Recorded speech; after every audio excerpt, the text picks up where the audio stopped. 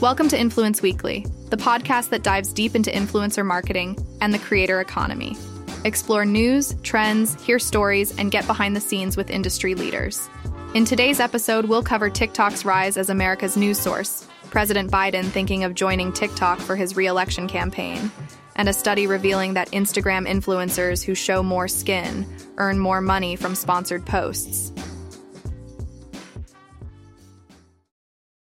So let's talk about TikTok. It has become quite the popular platform, not just for fun and entertainment, but also as a source of news. According to a recent study by Pew Research Center, 14% of all Americans now get their news through TikTok. That's a significant increase from previous years. And when it comes to young adults aged 18 to 29, that number jumps even higher, reaching 32%. But here's the thing. TikTok isn't your traditional news platform. It's not like turning on the TV to catch the latest headlines. Instead, TikTok's algorithm personalizes your feed based on your interests, serving up content that it thinks you'll enjoy. And while that's great for entertainment, it can make it a little tricky when it comes to delivering news. You see, on TikTok, you'll find plenty of news discussion, but not a lot of straight news delivery. The platform is more known for its viral dance videos and trends than for serious news reporting. Sure, there are professional journalists on TikTok doing great work, but their videos often get lost in a sea of impassioned commentary or outrageous content. Part of the challenge lies in understanding how TikTok works. It's all about viral content, not individual creators. A single popular video can amass millions of views, even if the account has only a few hundred followers. And there's no monoculture on TikTok.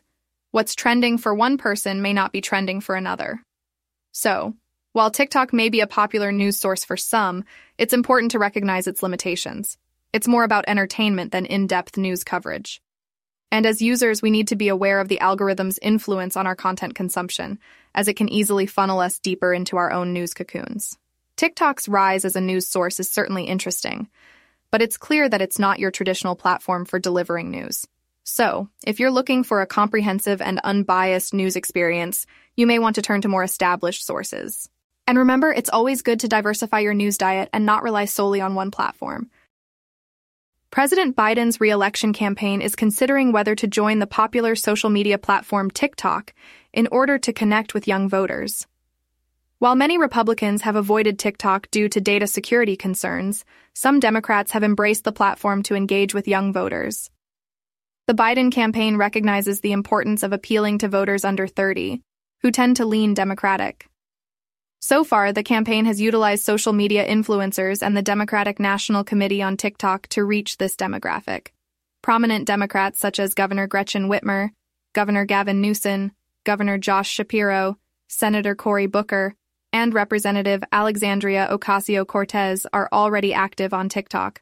They see it as an opportunity to reach a wider audience and engage with their constituents. While there are concerns about TikTok's data security, it remains one of the most downloaded apps in America, with over 150 million monthly active users. It is worth noting that young voters' enthusiasm for Biden's re-election bid appears to have waned compared to when he first ran in 2020. In crucial swing states, Biden is tied with Republican frontrunner Donald Trump among voters aged 18-29, according to recent polling. However, TikTok has become a significant source of political content for young people, with 32% of adults under 30 regularly getting news from the platform. Interestingly, while the Biden campaign considers TikTok as a campaign tool, his administration is simultaneously working to regulate it and has banned its use on government devices. This creates an intriguing juxtaposition of views within his team. Republicans, on the other hand, view TikTok as a Chinese influence operation and have called for its ban in the United States. So while there are divided opinions among Democrats and Republicans, TikTok continues to be a popular platform for political content and engagement. For our final story of the week, we are looking at how influencers on social media are cashing in on sexy sponsored posts, and a recent study has shed light on just how much money they can make. The research, conducted by Sonja Gensler from Erasmus University in Rotterdam, analyzed images of 500 top Instagram influencers across various categories. What she found was that influencers who show more skin tend to earn more money from big businesses seeking to promote their products. Gensel's research paper titled Income Distribution and Nudity on Social Media Attention Economics of Instagram Stars, revealed that top influencers can earn over $1,000 extra per week simply by stripping down.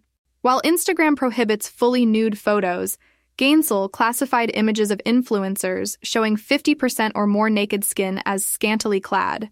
On average, these influencers make around $16,467 per sponsored post. They typically post an average of 2 branded pictures per week, resulting in a net worth of $40,000 in just 7 days.